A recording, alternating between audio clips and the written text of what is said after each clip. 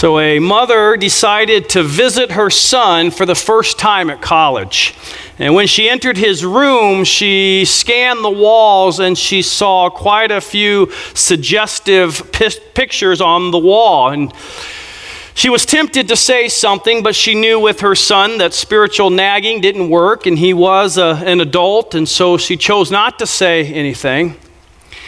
She went home from her visit, and she ended up sending him a package.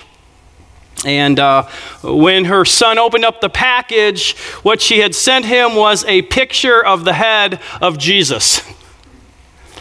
And the son, though, was very thankful for the gift, and so he put this picture of Jesus up over his desk. And the night before that first night before he went to bed, he ended up removing the pinup that was closest to the picture. It just didn't seem right to have that pinup close to Jesus. And then the next day, another picture was thrown away. And day after day, the pictures began to disappear from the walls until only one remained, the picture of the Savior. I think that's a great picture, no pun intended, for us tonight of what godliness looks like. Godliness is this idea. It's when we put our gaze on Christ, and when Christ becomes so important to us that those things that don't resemble Christ, they begin to be things that we just want to get rid of in our lives. Tonight we're going to talk about gospel-fueled godliness. I don't think churches talk enough about godliness. I think it's important. It's really clear in Scripture that godliness matters greatly to God. Scripture is very clear on this. In fact, here's a couple verses to get us started. 1 Timothy 4:8, "For while bodily training is of some value, godliness is of value in every way as it holds promise for the present life and also for the life to come." So there's value in physical exercise. If we can go back to the last that first verse again. So there's value in physical exercise. I am in the process of trying to lose weight once again, and went out and worked out this morning and ran some miles and lifted some weights. You probably noticed, it brings some value. There's some value to that. You have more energy, right? You look better. Maybe your spouse wants to kiss you more. I don't know. There's great value in physical training and looking well, but nothing compared to godliness, spiritual training, not only for this life, but the life to come. I love that promise that godliness, can we be honest, that godliness isn't always easy in an ungodly world, is it? Right? It's a challenge. And it's certainly not, what sells books and those kind of things. Our churches want to talk about the blessings and all the things and how we can overcome and conquer things. And there's nothing wrong with talking about those things. They're biblical, but we need to start talking more about godliness. What does it mean to really look like God in our behavior and our actions to those around us? And it has great value, as this verse says. Not only does it have great value in our lives now, but of course, in the life to come. The next verse I want to show you before we dive into our main text is also in 1 Timothy chapter 6, verse 6. Godliness with contentment is great gain. You want to really be wealthy? It's not accumulating a lot of stuff. You want to be wealthy? Learn to be content with simply pursuing godliness in your life. Pleasing God. Knowing that your life brings Him honor, brings more contentment and more wealth than any amount of money could ever do. Godliness matters. And before we start, I want to just simply mention what godliness isn't and then what godliness is. I don't have notes for you again this week. My apologies, but if you want to put them in your phone, or if you do have something to write with, you certainly can do that. First of all, godliness is not how much Bible knowledge you have or simply following the rules. Now, Uncaged is committed to helping people gain biblical knowledge. So, Bible knowledge is a big deal. Biblical education is a passion of mine. The church that we're launching, biblical teaching and training, is going to be an important piece of what we do. So don't get me wrong, but you know what? You can have a lot of Bible knowledge and not be godly. All of us know people who have a lot of Bible knowledge, but they haven't really gained biblical wisdom. They haven't been applying it to their life and their relationships. And so godliness is more than just having a knowledge of the Word of God. And it's more than simply following rules. I went to a college that had a lot of rules. I went to a Bible college with a lot of rules. You know, in college, I wasn't allowed to play cards. Bible college, couldn't have facial hair. Bible college on campus, the one I went to, you couldn't hold a girl's hand on campus. She might get pregnant, I guess. I don't know. Couldn't even hold a girl's hand. You couldn't go to movies. I remember, this is how strict it was, and this will date me a little bit, but back a long time ago, early 1990s, when Stephen Curtis Chapman, anybody remember him? Okay, he came out with the album The Great Adventure.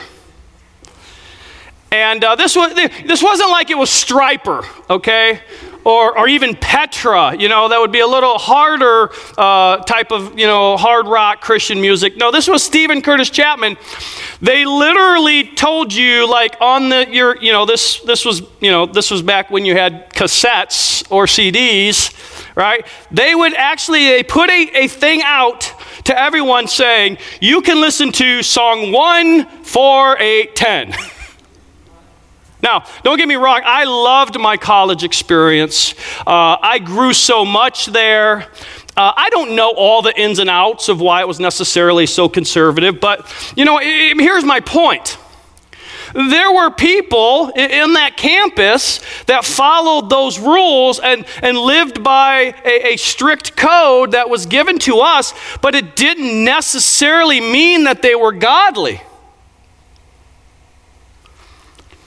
I mean, if godliness was following rules, then the Pharisees would have been the godliest of people in the Bible. And yet it was the Pharisees that Jesus got on the most. Why? Because godliness isn't just following a set of rules, and in some cases, rules that aren't even what the Bible is actually saying, right? There's legalism. Legalism is far from godliness. So what is godliness? I think in its simplest form, I would define godliness as a lifestyle consistent with the character of God. That in the day-to-day life, our lives resemble what is the character of God. In our relationships, in how we handle adversity that comes our way, how we interact and deal with enemies in our lives, what comes out of our mouth or the things that we say. Does it reflect the good godliness of God, the holiness of God? It is a lifestyle that is consistent with the character of God. Now, I know, and you know, none of us are going to perfectly do that this side of heaven. But godliness is a consistency in our day-to-day life of reflecting the character of God. Kind of an easy way to remember it is godliness is God-likeness. Okay, without further ado, turn to 1 Peter chapter 4 if you haven't done so already. Do not get nervous about this. Listen, the last 3 weeks I haven't been using a watch, and I think I've gone an hour each time. But you love Jesus, so you probably want even more than an hour. But I'm going to try to manage the time a little better. And I brought a watch, okay? So there's no excuses. I'm putting it right here on the table, okay? So I'm going to say something, so make you nervous. But I'm not going to spend tons of time on each individual one. So don't get nervous. But I have seven things I want to say about godliness from 1 Peter chapter 4, verses 1 through 11. And it just comes right out of the text. 7 is a biblical number. It's a heavenly number. So it's a perfect number for us to go with tonight. All right? Gospel-fueled godliness. What does that look like? All right, chapter 4, verse 1. Let's take a look. Since therefore, all right, you got to see what the therefore is there for. It's linking chapter 3, the second half of chapter 3, all the way through really all of chapter 4. One of the themes that weaves through there is suffering, but a very specific kind of suffering. A suffering because of your commitment to Christ.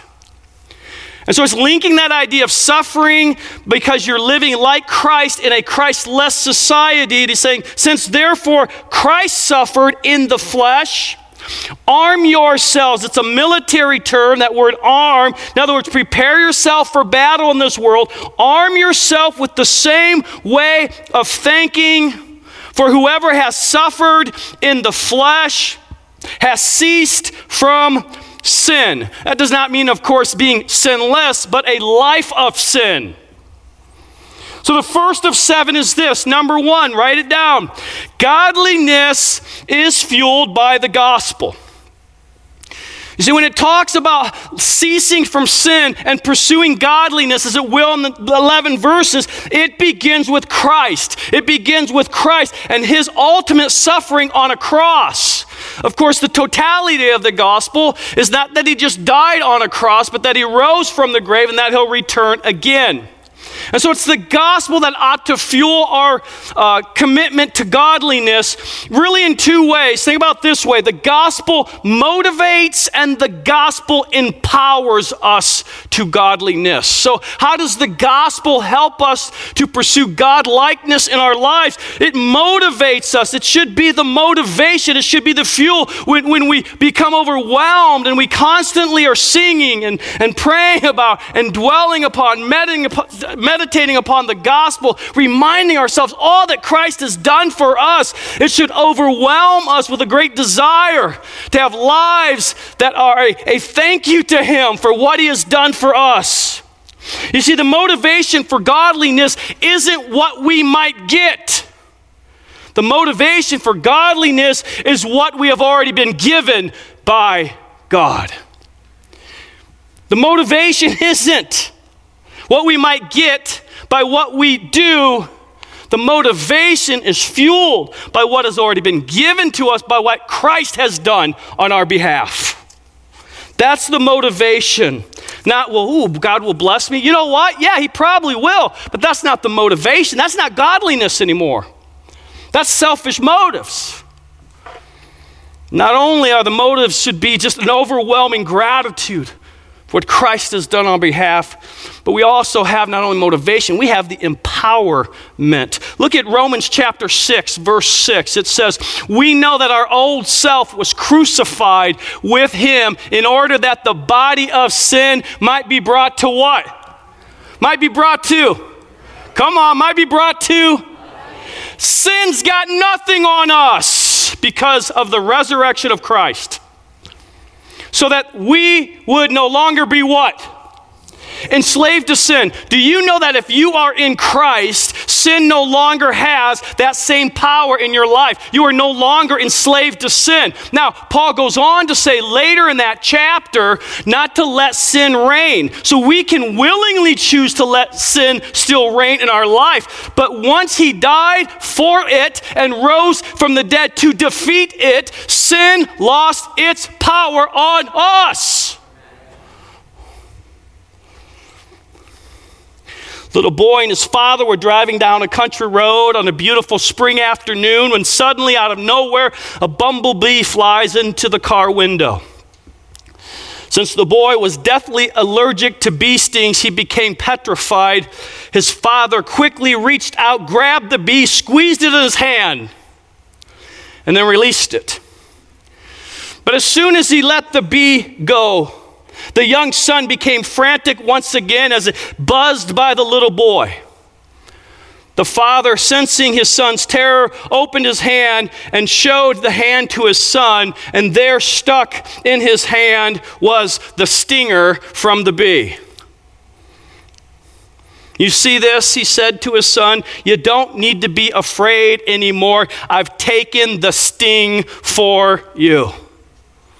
That is what Christ has done for us. That's why it says in 1 Corinthians 15, 55 and 56, O death, where is thy sting? O grave, where is thy victory? The sting of death is sin, and the strength of sin is the law. The sting of sin has been removed from our lives because of the death and resurrection of Jesus Christ. Now, I know that you probably know that, but this is preaching the gospel to ourselves. It is reminding us that there is no sin out there that has power over what Christ can do in and through us. The sting of sin is gone. Let's look at the second thing, verse 2 and 3. It says, so, as to live for the rest of the time in the flesh, no longer for human passions, but for the will of God. So in other words, as long as I'm in the flesh, right? As long as I have a body, I'm on earth. I'm no longer live for human passions because of the gospel, right? But for the will of God. For the time has passed. For the time that is past suffices for doing what the Gentiles want to do. In other words, the Roman Empire, those who were in power at that time, the people in the world, right, want to do. Living in sensuality, passions, drunkenness, orgies, drinking parties, and lawless idolatry. We won't dissect, we have a lot to cover, we won't dissect each one of those, but basically he's just giving examples. This is an exhaustive list. He's just saying sexual sin, drinking sins, of overindulgence in alcohol, and idolatry as some examples that we no longer are to give into that. I mean, I'm going to tell you right now, I love my wife. I adore my wife. I want to stay pure and holy. I don't want to ever look at another woman. I don't want to ever think of another woman. But I want to tell you, as much as I love my wife, I still have a sin nature. And so there still dwells in me a fleshliness that is tempted to look at other women, to think of other women. I mean, that's just the reality of life. That doesn't make me unspiritual. It makes me a human with a sin nature. But my desire, my passion is to be pure for God first and foremost, but in honor of my wife as well. See, the second thing we need to understand about godliness is that godliness chooses the pleasure of God over the passions of the flesh. The only way any of us will really begin to see God-likeness in our lives is when that desire to truly please God supersedes the desire to give in to whatever our flesh wants. And I'm telling you, I'm preaching on godliness here, and I'm going to tell you, this week there is going to be, because of the sin nature, times that I will want to give into the flesh. That is a reality for all of us. I mean, the Apostle Paul was super spiritual, but he talked about that in chapter 7 of Romans, right? Man, there's this battle going on. You remember the shows, the cartoons where you had one good angel on one side and you had a little devil in red with a tail and a pitchfork, right? And one side, which side will I listen to? And while that's not necessarily theologically how it is, in some ways there is some truth to that in the sense of there's always going to be this battle that wages inside each of us, the one side that wants so desperately to look like Christ and wants so desperately to hear those words, well done, good and faithful servant. But there's this other side in us that wants what it wants, even if what it wants isn't what God wants.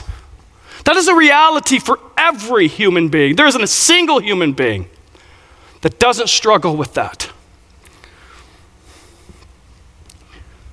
And the more we soak in the gospel, and the more we lean in and make our relationship and developing our relationship with God our utmost priority, the more we'll yearn to listen to the Spirit of God instead of the flesh of man inside of us.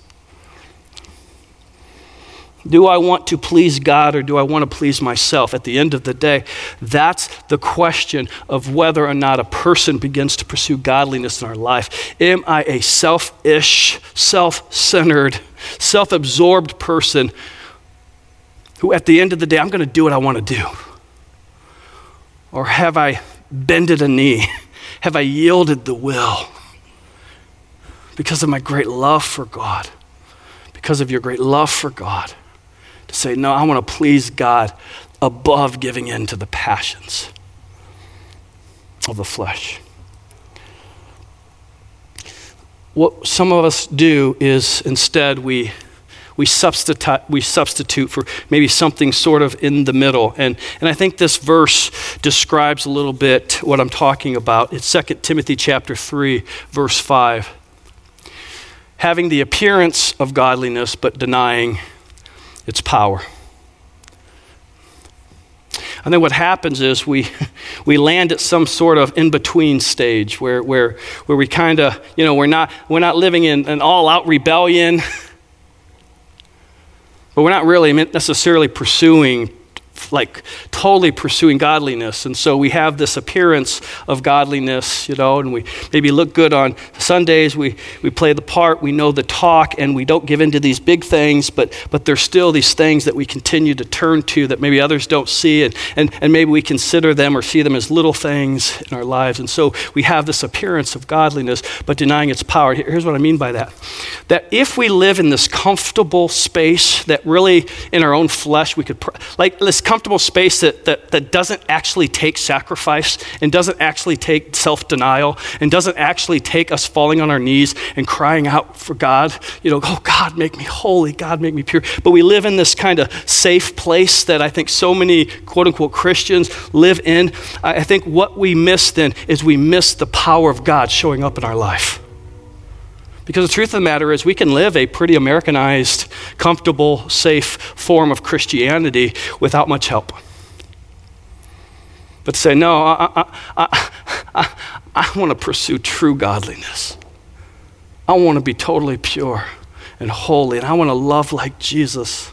And I want to pour out my life until Christ returns. I'm going to tell you, that requires the power of the Holy Spirit to live that kind of life.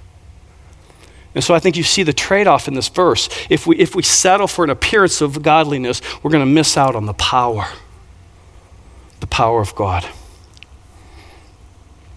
And so for any of us, if we're going to truly choose the pleasure of God over the passion of the flesh, we need the power of the Holy Spirit and not be willing to settle for something less than true and genuine godliness. Look at verse 4. This is what's going to happen when we make that choice, though, and we do allow the Spirit of God to lead us into godliness. This is what's going to happen, verse 4. With respect to this, they are surprised when you do not join them in the same flood of debauchery, and they malign you. They say, what in the world? Why are you denying yourself? Why are you doing all of these things? It's so much fun. Come on. Are you kidding me? I don't know if you saw today's Philip, I think it was today's Philip, and I talked about, before I really, truly came to know Christ, I grew up knowing about Christ, but really committing my life to Christ into my junior in high school. I acted like any, hormone enraged boy would who didn't really, truly know Christ as Savior. And when I gave my life to Christ, one of the first things the Holy Spirit began to work on in my life was purity. And as a brand new Christian that wanted so badly to be godly, to please God with my life, I was so overwhelmed with the gospel. I made a commitment that I would never kiss a girl until the day of my engagement. Well, I didn't know it'd take 7 years to find that person. I even had a girl break up with me because I wouldn't kiss her. It was normally the opposite problem, I wouldn't kiss her. I'm not going to kiss you.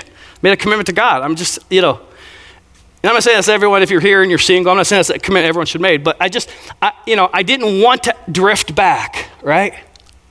I remember friends making fun of me. I wouldn't label it persecution like they're facing here in 1 Peter. But, that wasn't an easy commitment before God to make. And I remember, people thinking, you're nuts. Like, that's crazy. But by God's grace, 7 years. And I didn't kiss my wife until the day of our engagement. Boy, did I kiss her. It was in front of her whole family. It was a little awkward. Not for me. I was waiting 7 years, so I didn't care. I didn't care who was watching. Grandma was there. Grandma Blodgett was there.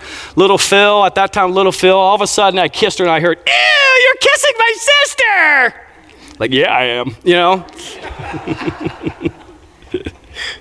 If you don't understand that, truth of the matter is, what verse 4 is a reminder for us is this. Number 3, godliness will result in persecution.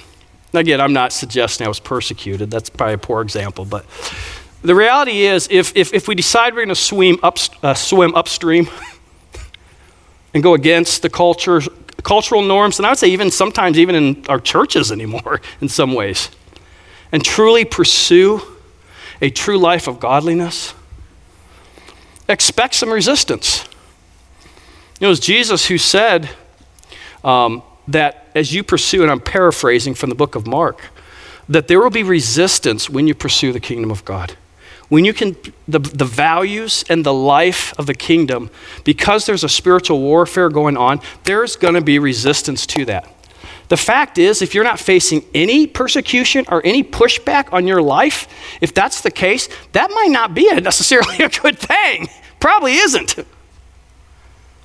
But to stand true to biblical convictions, I meant to do this and I ran out of time, but man, some of the surveys, you want to really just be grieved for the state of Christianity in America today, go and look at some of the surveys that have been done over the last 10 years on morality, on even biblical knowledge.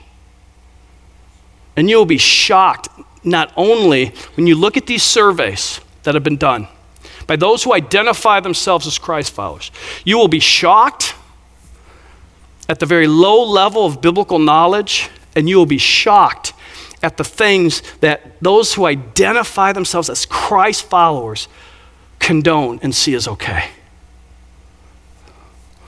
You know, this isn't like godliness. Woo, let's talk about godliness. Woohoo!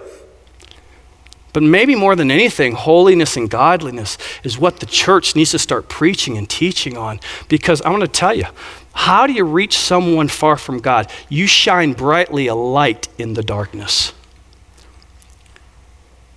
And yet it seems so often our churches and even as Christ, we want to be accepted by the world.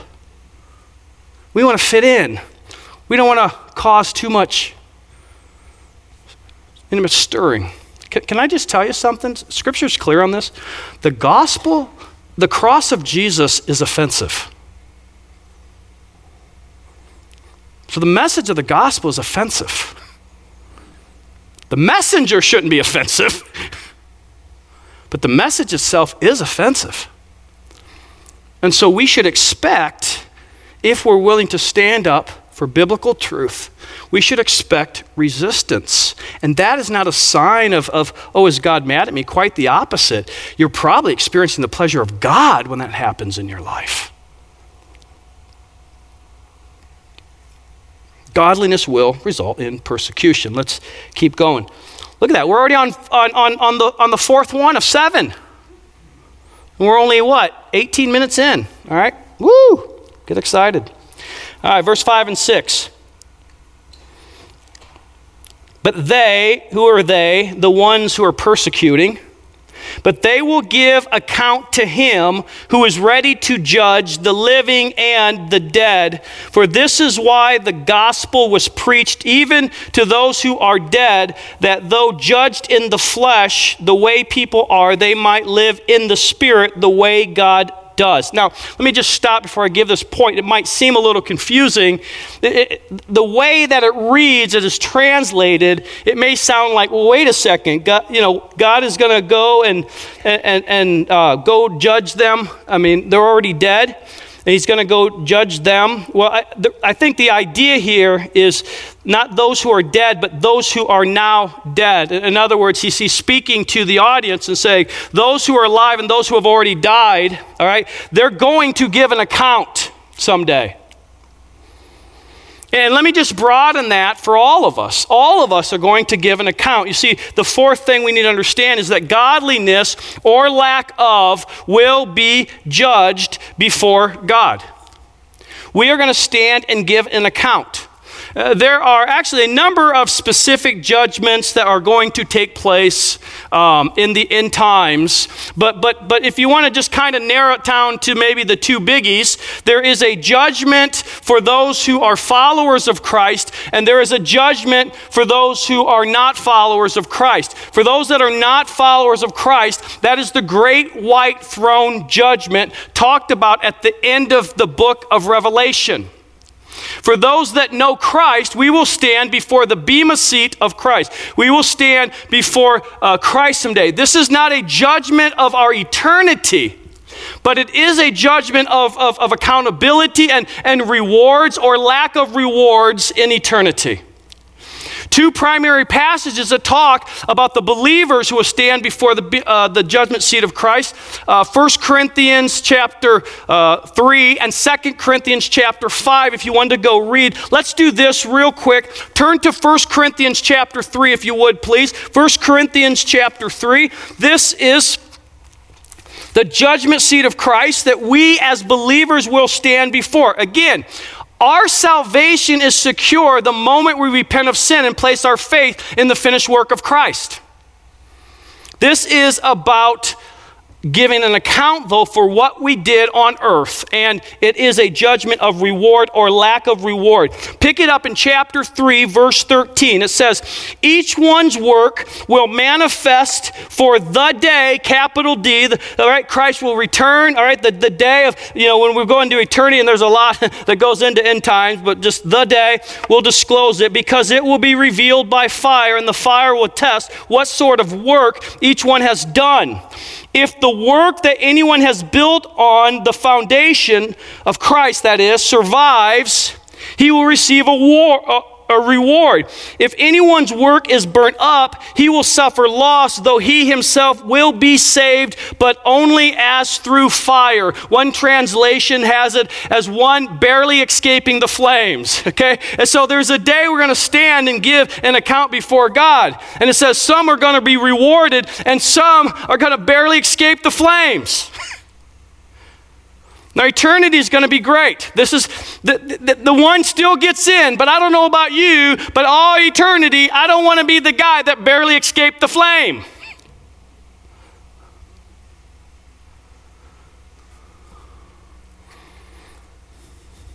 All of us are going to give an account for our words, for our actions, the things seen, the things unseen. Our hearts will be revealed. And again, hear me, eternity is going to be amazing. But I think that's a little motivation. It's a little motivation for me, is when nobody sees a thought I'm having, or maybe even an action that nobody, and I'm thinking, you know what? Someday that's going to be exposed. I'm going to give an account. Now, my highest motivation is I want to please God, but hey, I don't want my mom to know some of the things I've done. My mom's here tonight, so. I know you do. Moms do. All moms do. I think it's good for us to remind ourselves, like heaven's awesome, but I think it's a good reminder for us. I'm going to give an account. Heaven's glorious. Praise God. That's why we live lives of joy. But I am still going to give an account. And may that be for each of us tonight, as we go home, an extra source of motivation to pursue lives of godliness. Every one of us, in other words, is going to face the music someday. I came across this. I thought this was kind of interesting. That phrase, you've all heard that, right? Face of music. Here's how that phrase actually came about. There's actually history to this phrase, the face the music. So many years ago, a man wanted to play in the Imperial Orchestra, but he couldn't play a note. But he was a person of great wealth and influence, and he demanded to be allowed to join the orchestra so that he could perform in front of the king. So the conductor agreed. He was given a flute, and when a concert would begin, he would raise his instrument like everybody else, pucker his lips, and move his fingers. He went through all the motions of playing, but he never made a sound. And this deception went on for 2 years. Then one day, a new conductor took over the Imperial Orchestra. He told the orchestra that he wanted to personally audition all the players to see how well they played. One by one, the players performed in his presence. And frantic with worry, when it was his turn, the phony flutist? There's a way of saying it that's different. What is it? Flautist. No, I lost my train of thought. I knew I said that wrong, though. The guy who played flute pretended to be sick. And the doctor who was ordered to examine him, however, declared that he was healthy, and so the conductor insisted that the man appear and demonstrate his skill. Ashamed, the man had to confess that he was a fake, and that was the day he had to face the music, and that's where the phrase came from. I know some of you I know really well, some of you I know sorta, a few of you I don't know. But I have been a pastor for almost 30 years, and I can tell you, 30 years, there are a lot of people that have an appearance of godliness who have denied its power. And they may have been able to fool a pastor, fool the people around them, but the truth of the matter is, every single one of us one day is going to face the music. And if we're in Christ again, it is a glorious day, but it is still a day that we will give an account on did we or did we not truly pursue, in the power of Christ, godliness in our lives. Godliness will be judged someday by God. Verse 7.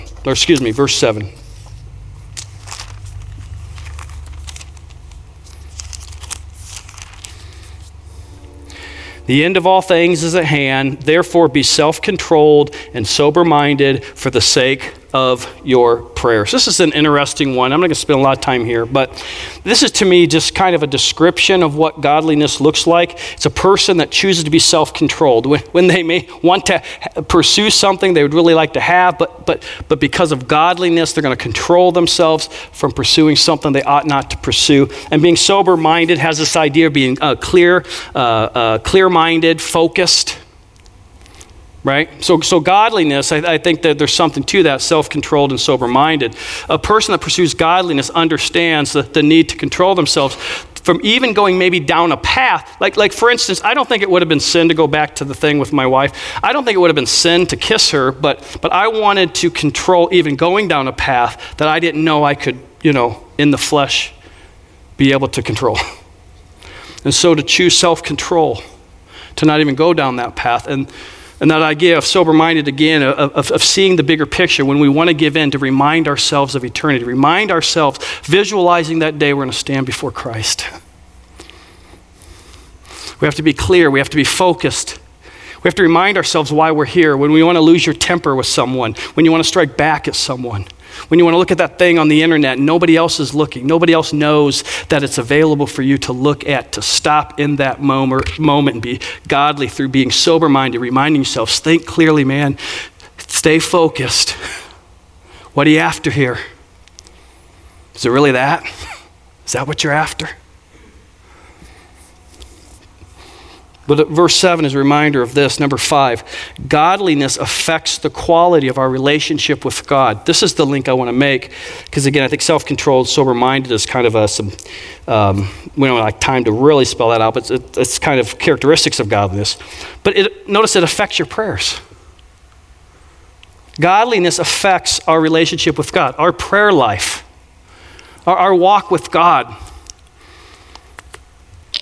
Communing with God and us having passionate, powerful prayer where we just feel the presence of God at work in our life is greatly affected by whether or not we pursue godliness. Now hear my heart here, all right? We have entrance to the King of Kings and the Lord of Lords.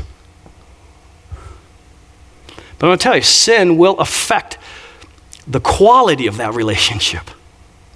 Just like it would with my wife, right? If I constantly acted poorly towards my wife would still love me, but it would affect the quality of our relationship. Godliness or lack of godliness affects the quality, the depth, the vibrancy of our relationship with God. It affects our prayers. That is where we are talking and communing with God. I'd say that's a big deal. I mean, really, I look at all of these. Man, these are great motivations for us to pursue godliness in an ungodly world. We're almost there. Look at verse 8 through 11. Now, above all, keep loving one another earnestly.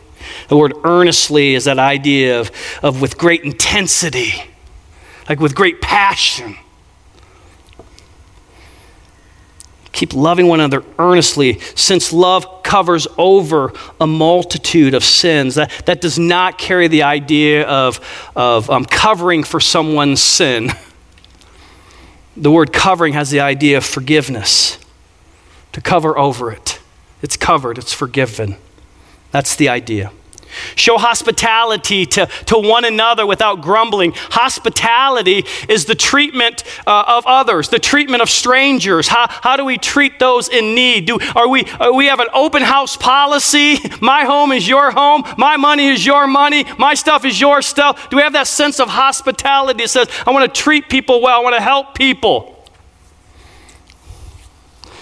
And then he kind of goes in a way of serving and helping. He talks about this thing of spiritual gifts, and he talks about that's one of the greatest ways that we can help love is serve other people. He says, verse 10, as each has received a gift, this is referring to spiritual gifts. Use it to serve one another as good stewards of God's varied grace. Whoever speaks is one who speaks oracles of God. Whoever serves is one who serves by the strength that God supplies. He's mentioned a couple of spiritual gifts there. He's just given a couple examples. There's all kinds of spiritual gifts that we see in the Bible. The gift of leadership, the gift of encouragement, right? The gift of administration, the gift of teaching. There's many of them. He's just given a few examples. In order that in everything, God, this is why, so that God may be glorified through Jesus Christ. To him belong glory and dominion forever and ever. Amen. Number 6, godliness is measured by our love towards others. You see, you can personally try to say no to sin, but godliness is ultimately connected in how we treat other people. Our relationships. Is it a priority for us? Are we earnestly seeking to love well? I remember a year and a half ago having kind of a job review done. And while there were some very positive things in it, it also revealed some of my daily working habits that instead of working on some things, it began to affect other people. And so I leaned into those things. I got a leadership coach. I read books. Why? Because I want to love well.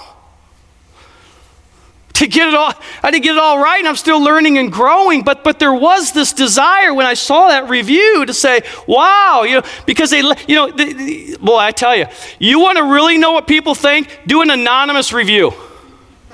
And I think there's pluses and minuses for that. There's oftentimes no accountability to what people say too, but wow, there are some things on there like, wow, I didn't even know that. And the choice was made, like, do I pout and say, well, that's their problem. That's just how I am. That's just who I am. Accept me who I am. I mean, isn't that the world we live in? That's just who I am. Deal with it. That's the world we live in. No, there were certain themes in some of those reviews that said, no, I need to work on loving better in these ways.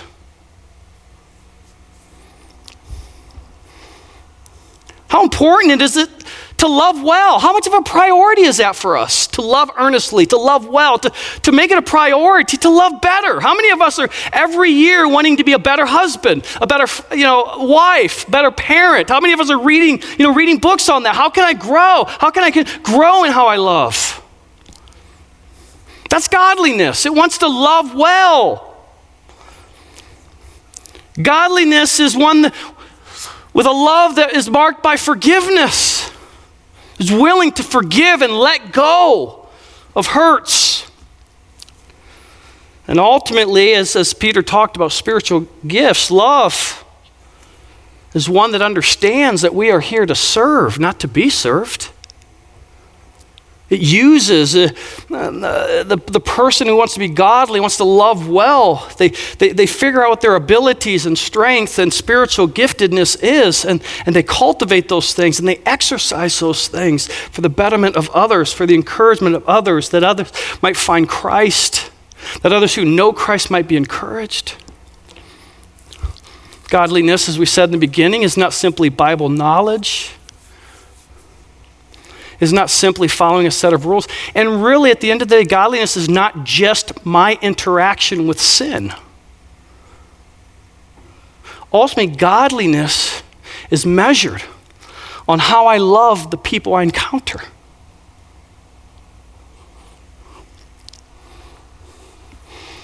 And the last one is this. Number 7, godliness has as its goal the glory of God. I said at the beginning that the motivation for godliness is the gospel. That should motivate us, what Christ has done, the depths that he went to be persecuted, to be hang on a cross, a Savior who fought for us, a God who never gives up on us, even in our worst moments. He is not the God who condemns, but on our worst moments, as Christ probably, he is the Father that loves. And when we sin, that he doesn't condemn us to hell, but he corrects us out of that love. Like the fact that we are his beloved should motivate us for godliness. But the goal, ultimately the goal of pursuing godliness is the glory of God. That the people around us see our behavior, they see our attitude, and it shines a light. It magnifies. This is the idea of glorifying God. It shines a light. It magnifies how great God is. It causes others to ask questions, to want to know more about our faith, to question, man, why are you so positive? Why are you so willing to forgive that person at work after what they've done to you? Like what godliness shines a light on God. Can I be honest? I don't always want to be godly. Like most of the time I want to be, but there's moments and times and I don't want to be godly. Sometimes I get mad at someone, I just want to punch them in the face, truth be told. I don't want to love them. I don't want to wash their feet. I want to punch them in the nose.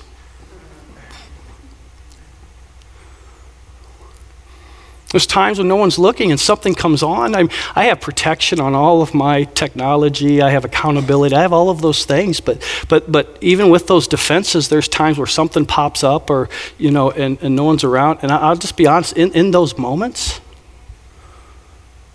there's a part of me that wants to look and indulge. I'd be lying if I said to you, I've never have. I never once in 28 years ever thought of anyone but my wife. I wish I could say that, but I can't. But in those moments of temptation for any of us, whatever it is, whether it's purity, whether it's attitude or a relationship with someone who annoys you, whatever the context where you struggle with godliness, those are the moments for us to be gospel-fueled. And be reminded of all that Christ has done for us. Be reminded that we will give an account. And be reminded that there is no greater thing we will ever do on this planet for God than to shine the light on God. I'll close with this. A story is told of a famous violinist who was to perform at a concert hall of world renown.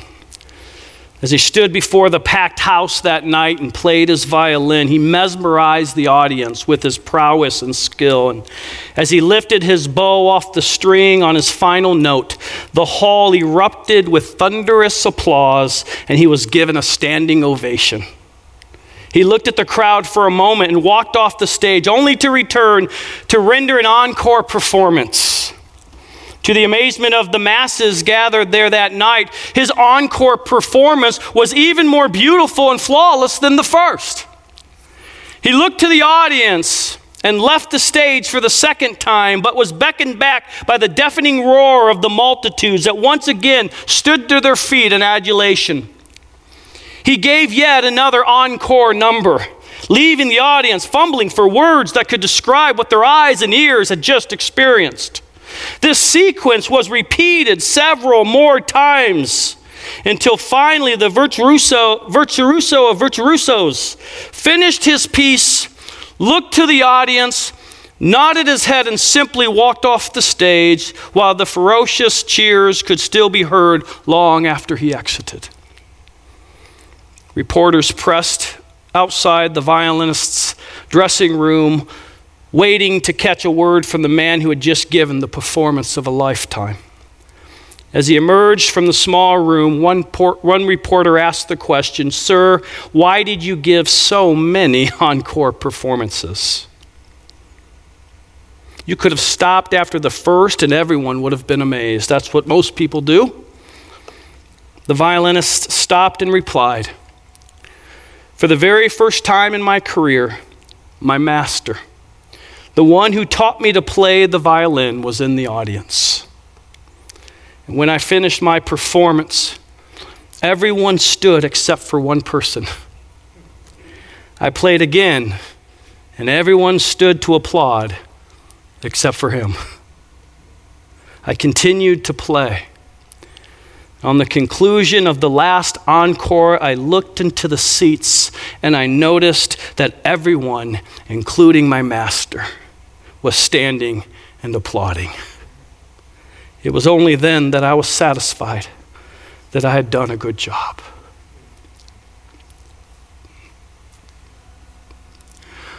I tend to be a people pleaser. I tend to care what people think, truth be told. I've shared that with some of you, and some of you know that. But I'm going to tell you, at the end of the day, it doesn't matter what you think about me. It doesn't matter what other people think about me. The only thing that really matters at the end of the day is what my Savior thinks about me. And you. And to make the choices and the decisions in our daily life, not what others expect us to make or what we think won't rock the boat, but to go through our life and say, the only standing ovation I want is from the God who sent his Son to die for my sins. That's the approval I'm after. And God is looking for godly men and women. Let us live for the glory of God and the applause of our Savior. Amen. Father God, thank you. Thank you for your word. Thank you for the challenge. Godliness. Some days it seems to flow, and some days it just seems elusive, and some days the heart yearns for it, and some days the flesh is just so selfish. And so, Father, may these exhortations from Peter challenge us and motivate us this week to pursue godliness out of a response for all you've done for us, with the understanding we'll give an account, because godliness brings you so great of glory. May we all live to hear those words, "Well done, good and faithful servant." In Jesus' name, and all of God's people said, amen. We hope you were encouraged by God's word today.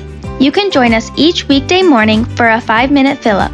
And for other teaching, writing, and training resources, don't forget to check out our website at uncagedbibleministry.com. The mission of Uncaged is to help people fall in love with the Word of God so they fall more in love with the God of the Word.